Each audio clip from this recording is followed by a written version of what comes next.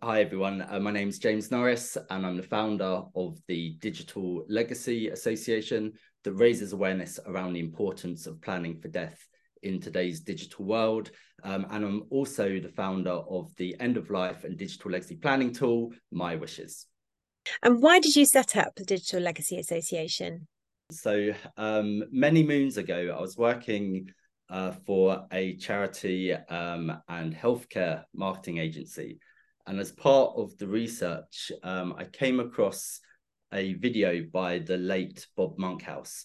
It was a TV commercial, and it starts by him saying something like, 3 years on, just when you thought it was safe to turn on your television, I'm back. And it's really powerful and poignant because the video appears to have been created in the context of it being shown after his death, and he's passing on some words of wisdom. He keeps the same kind of dad jokes and the same delivery of his lines that you would expect from Bob Monkhouse when he was doing a TV show or a comedy sketch, but he had appeared as if purposefully created it to be shown after his death. And he was also, through comedy and through video, able to say, look, guys, if you're of a certain age, get yourself tested for prostate cancer. He says something like, it's too late for me, it's not too late for you. He's leant up against what appears to be his headstone, and then he kind of fades into almost like a ghost-like image, and the camera pans, the end of the cemetery.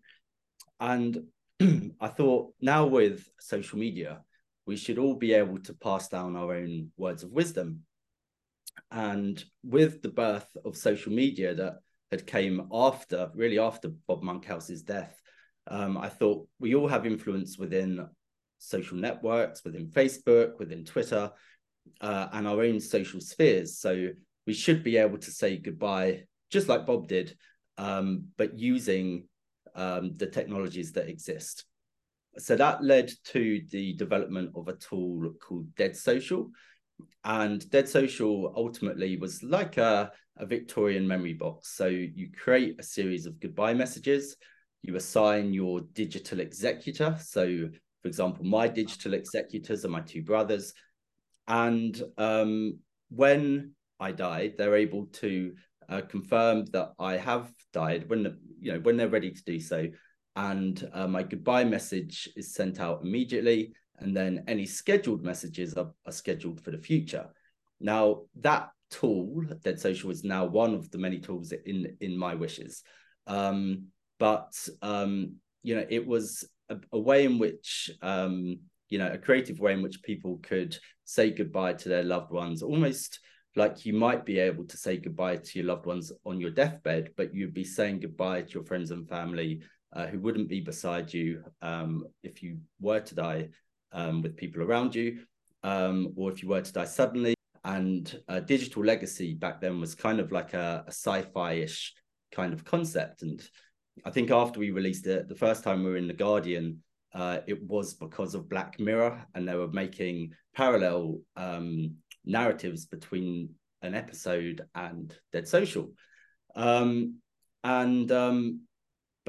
over the kind of years, different charities started reaching out because they could see the value in this area. So in 2015, after some research and development, we launched the Digital Legacy Association specifically to raise awareness around the importance of planning for death digitally, but with a core focus on training, raising awareness, and empowering society to make plans. Let's face it, we all have a social footprint and a digital footprint. Why is it so important that people curate and make a plan for this before the end of life?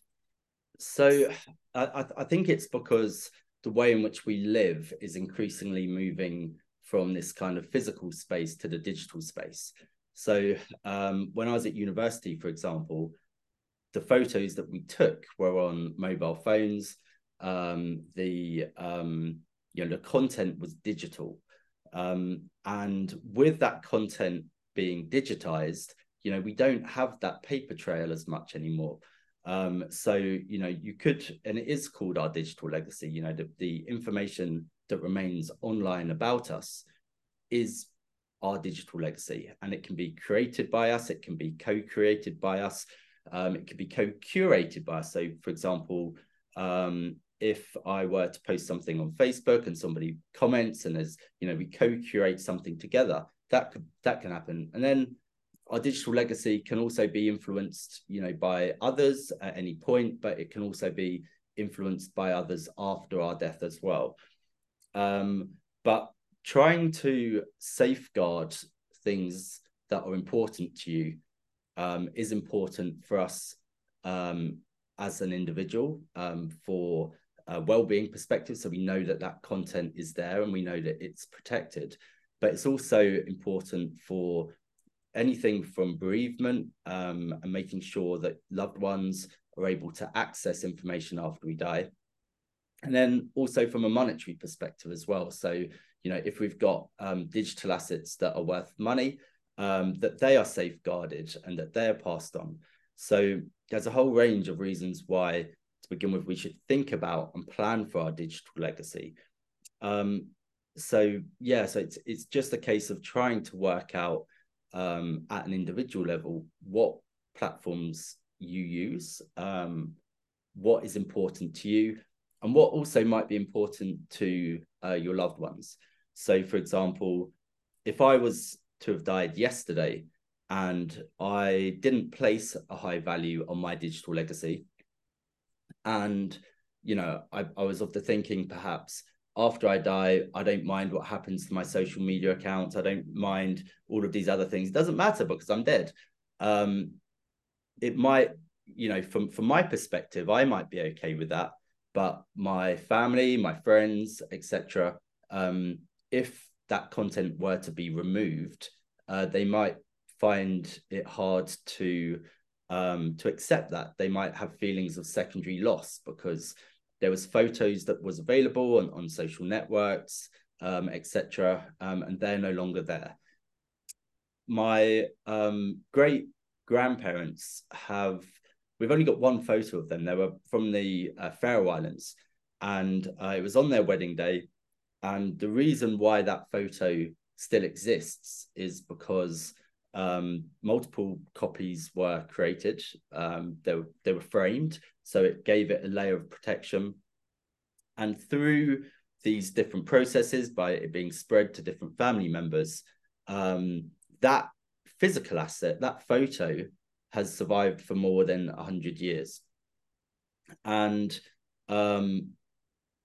from the digital side, so if, for example, way back when they didn't print it multiple times and it was uploaded to the social network of the day, let's call it faroeislandsbook.com, would that social network still exist? Would that photo still exist? Would it have been compressed to a smaller size?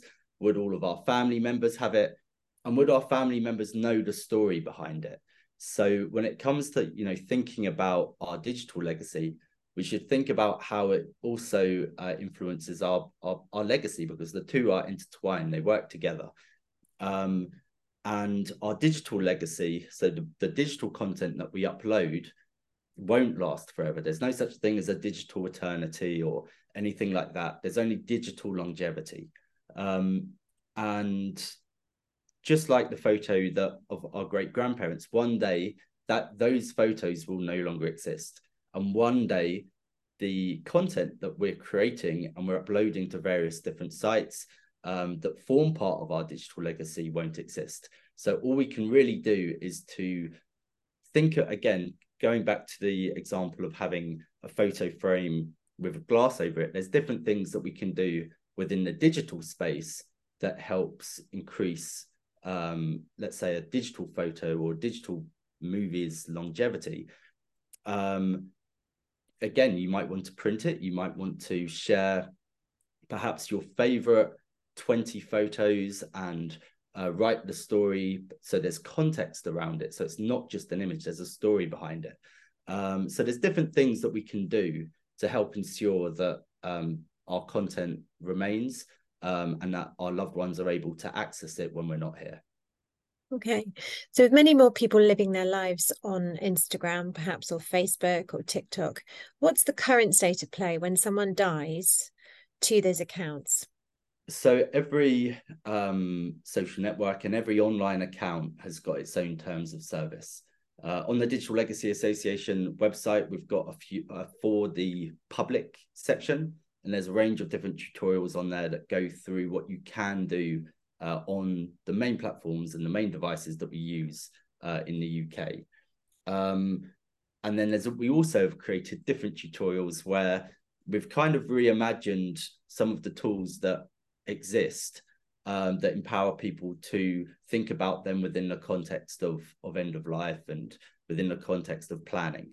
So, for example, if let's say I was a young mother and I was diagnosed with a terminal illness, and my child didn't use Facebook, that perhaps they were too young, and my photos were uploaded to Facebook. What we could do is, what she could do in that circumstance is go to Facebook's settings section and download a complete archive of her photos, because Facebook's terms of service allows you to do that, and Facebook's platform has got the feature in it that allows you to do that. Instagram that you mentioned as well, you can download a complete copy and a complete archive of your content. Other social networks don't allow you to do that. So it's important to think about when it comes to these different platforms, whichever ones you might use, what the value is of, all of that content that you've put on there, and what the value is of specific pieces of content that might be on there. So if, for example, you've got an old MySpace account and there isn't any real photos or videos on there that you like, but there's one amazing photo that means a lot to you, then you should perhaps download it and share it, maybe even then re-upload it to a different social network that you use. So yeah, so in short, it's important that we kind of understand the different platforms that we're using, but then what to do on those platforms in order to safeguard the content that's on there. And currently, how long would some of those social media organizations hold on to that content? So after death, for example, friends, family may well visit their social media page. It becomes as a bit of a place of memoriam. People put comments, maybe lovely things and memories. How long is that social media account held open when someone's died? Again, I mean, it varies from platform to platform. So this year, there's been a few announcements that, for example, Google, for example, said that inactive accounts would start to be removed after 12 months. Twitter have got a similar policy that they announced. WordPress, so if you've got your own WordPress site or blog, very recently they just announced that you can have, if you pay I think it's like $36,000, you can have a hosting for your website for 100 years. But again, I mean, ultimately, it's totally down to the social network and the terms of service that they have at the moment, at this moment in time, or what it might evolve to in the future. Because these platforms that we're using, their role, although they do understand the value of social networks in terms of being places where loved ones can be remembered, that's not their role, that's not their purpose. Their purpose is to for the living ultimately, but because of the way in which we are so used to and so familiar with different social networks now, and we do use them to archive our lives, there's almost an unwritten rule now that when there's a big social network where lots of photos and videos are there has to be a way in which people can access those photos and videos after somebody dies if they want that to happen. So again, it's really just a case of making sure that all of us understand that, again, the photos that we upload to these various sites can be used after we die. My housemate from university who died of adult sudden death syndrome, the photos that I look at of him are on his Facebook account. You know, I don't have many printed photos, again, because we took digital photos. So for me, being able to see his photos on Facebook is important. But, you know, we don't know, and I don't know how long those photos will be there for. But they might not be there for hundreds of years.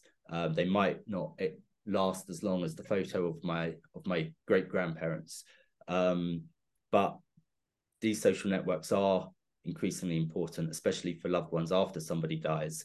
And the normalization of grieving online has really become apparent over the last few years. As you know, I think everybody now who's been on a social network for a significant amount of time will know at least one person who's died. They will, you know, have at least perhaps one story, whether they're happy to share it or not, about accessing and viewing a loved one or a friend or a family or colleague, and looking at their photos and their digital footprint and their digital legacy online. What practical top sort of 5 tips can you share in terms of planning ahead? The first one is think about your passwords. So there isn't a one, you know, like a best practice to passing on passwords or to providing access. So for some people, it might just be a case of telling their partner their mobile phone password, and that will enable them to perhaps look at the photos on the phone or look at the phone book to be able to arrange a funeral for that person. A second tip would just be to learn about the social networks and the online accounts that you use, and then, you know, through reflection, be able to start to make plans for them. You might want to then document your online accounts, perhaps on the digital will section on My Wishes, which is free to use, or a different will writing tool, or form of some description. But again, for some people, they prefer to you know, think about and document their wishes offline. Other people prefer to do it online. So again, based on, you know, your own preference, you know, make sure that you do make a plan and make sure that you perhaps have conversations with your loved ones about this. I would recommend making sure that if you've got online only financial accounts where there isn't a paper trail to think about, as well as the kind of the sentimental content that we create and the photos and the videos. Think about how your perhaps things that are of a monetary value that reside online might be accessed. And something that people quite often forget about as well is they might tell somebody the password for one or two of their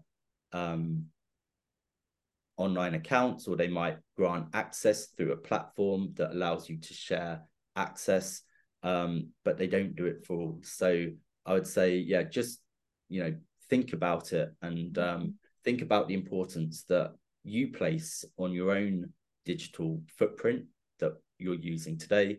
Think about the value that you will perhaps place on your digital legacy, if you were to conceptualize a life, and what happens following your death. And then think about your loved ones and what kind of value they would place on your digital assets and the photos and the videos, and the other assets that you may have created and you might be saving and storing following your death. If it's loved ones who are dealing with the estate or the wishes of somebody who perhaps hasn't considered their digital legacy, what advice can you give them? There's lots of things that can still be done. So, for example, when somebody has uploaded photos to a social network as their profile photos. Again, we're talking about the content and the assets that meant something to, in this case now, the person who's died. So for me, I've uploaded photos for my profile photo to Facebook.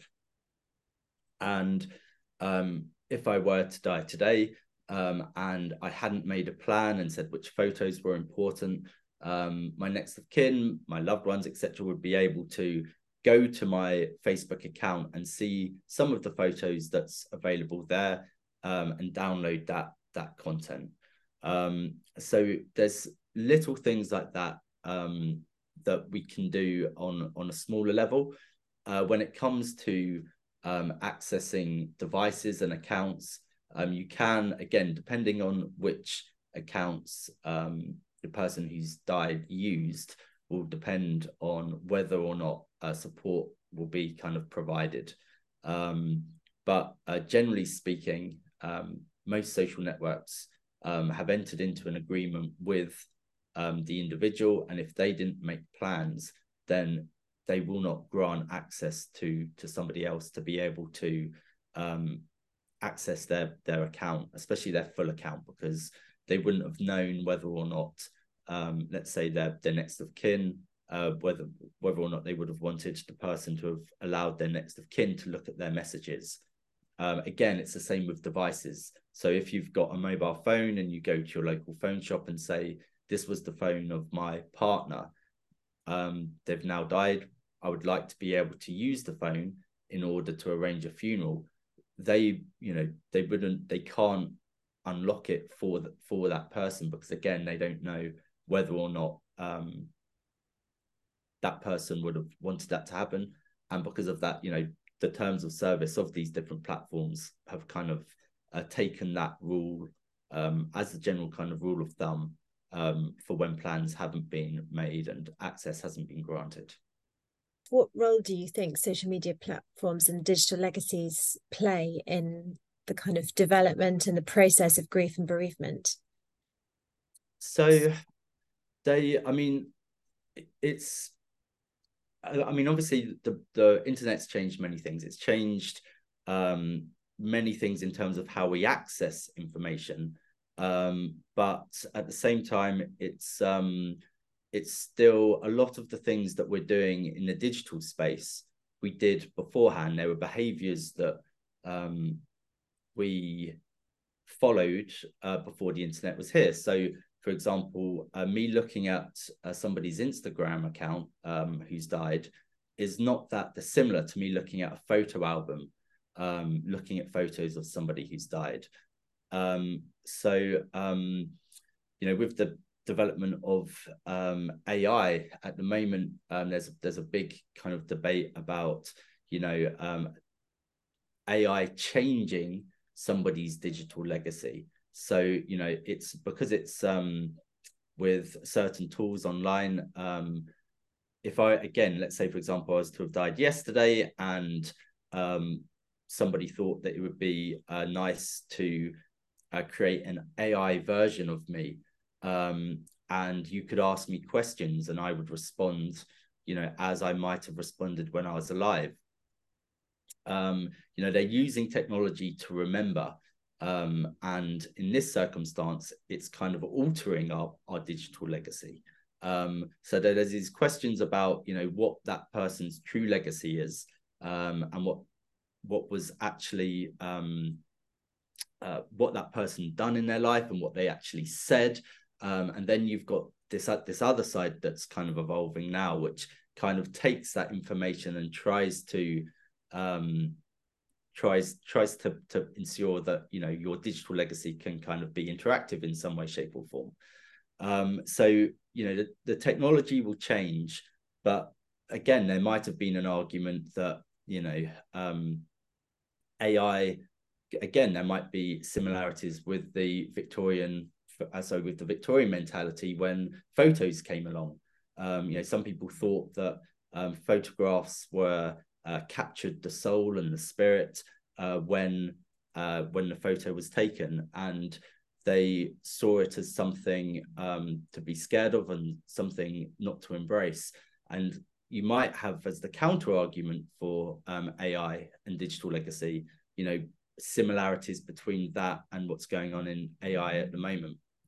But I mean, social networks will continue to be important. They're increasingly becoming, you know, the main places where people go to remember loved ones. It's the place where, you know, we can rapidly access content. It's where we're spending a lot of our times when we're and our life when we're alive. So it's kind of quite natural for us to go back to these spaces and to use these spaces to remember loved ones after we die. So the value, and according to the Digital Death Survey as well, the value and looking at the year-on-year data, the value that we place on our social media accounts is increasing, and the you know, the value of that to society as well is increasing. But yeah, just going back to an earlier original point that these spaces are very important for us, but we should back up. We should make sure that our content is safe in different locations. We should think what's best for us, and we should think what's best for our loved ones following our death, and what we can and can't do with our different accounts, and what we can and can't do with the assets that are contained within them. We've seen a few emergence of new technologies such as the deep fakes, the chatbot AI. The possibilities are endless and growing every day. And some of the things that seemed science fiction are now a reality. How can we ensure that we are part of the debate in shaping how our digital legacies are regulated and how they're safeguarded?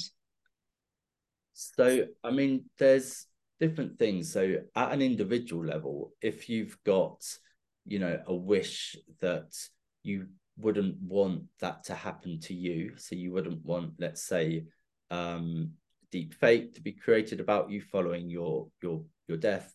Again, I mean, this sounds quite sci-fi in itself, but you might say to your family members, or you might write within your social media world that you don't want that to happen.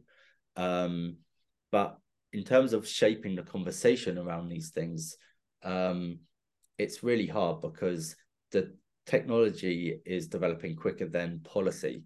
And yeah, so I mean, it's there are ways, and you know, you can work with you know, speak with different groups and associations that you know, campaign and look at these things. I mean, we highlight how you can make plans for yourself, and we do some policy work, but not specifically around, you know, ensuring that people who don't want to be part of something that, and some of the things that, as you say, it's developing and it's kind of exploded quite a lot recently. You know, we can't imagine what some of the things that will take place, and some of the things that are being developed and will be developed in the future. So yeah, so it's I think it's a case of documenting what you want and what you do not want for yourself, and then if you feel strongly enough to want to take a stand against certain areas of technology that you find would be upsetting, or you find that might be inappropriate, then find others like you who would want to take on that take on that task and collaborate and work together. Brilliant. If anyone is feeling worried or concerned about how they make a start in shaping their digital legacy, where can you direct them? So the first thing would be to go to the Digital Legacy Association for the public section, where there's different tutorials and pieces of information. If you want to document things such as, you know, anything from your social media wheel, your funeral wishes, your bucket list, your funeral playlist, etc., you can go to My Wishes, and that's free to use. And then when it comes to learning and actually implementing some of these things, learn about and visit the platforms that you use today, and make plans for those areas. Something you can also do is go to Google and type into Google your name. And in Google, there's like a little filter section. And if you change the filter to your local area, you can search for content that's been created about you and photos that have been created that are tagged with your name on within that area. You might want to do a more wider search because, let's say, for example, I uploaded my photo to MySpace and it's hosted in America. I wouldn't necessarily know where I lived then and where I live now. So you can do an image search to see which photos exist online about you. And you might want to then, if, you know, once you found the source, so if, for example, there was a photo of me that is still online that I didn't like, and I wanted to get it removed, I would go click on the image through Google or a different search engine. And once I've clicked on it, find the source, and let's say, for example, it's on Flickr, I could then find out my old Flickr password, go to that place and delete it. At the same time, I might really like that photo and think, oh, that photo is amazing. I want to download a copy of it. So you can do things, you know, that proactively, where you can look at what exists now within your digital footprint that ultimately will form part of your digital legacy after you die. So you might want to, yes, as well as going to Digital Legacy Association, My Wishes, and the various social networks and online accounts that you use, you might want to, use Google to try and see what's out there about you at this moment in time, and edit, alter, delete what's there, or back it up and make sure that your loved ones and other people will be able to access it should that social network and should that content no longer be available.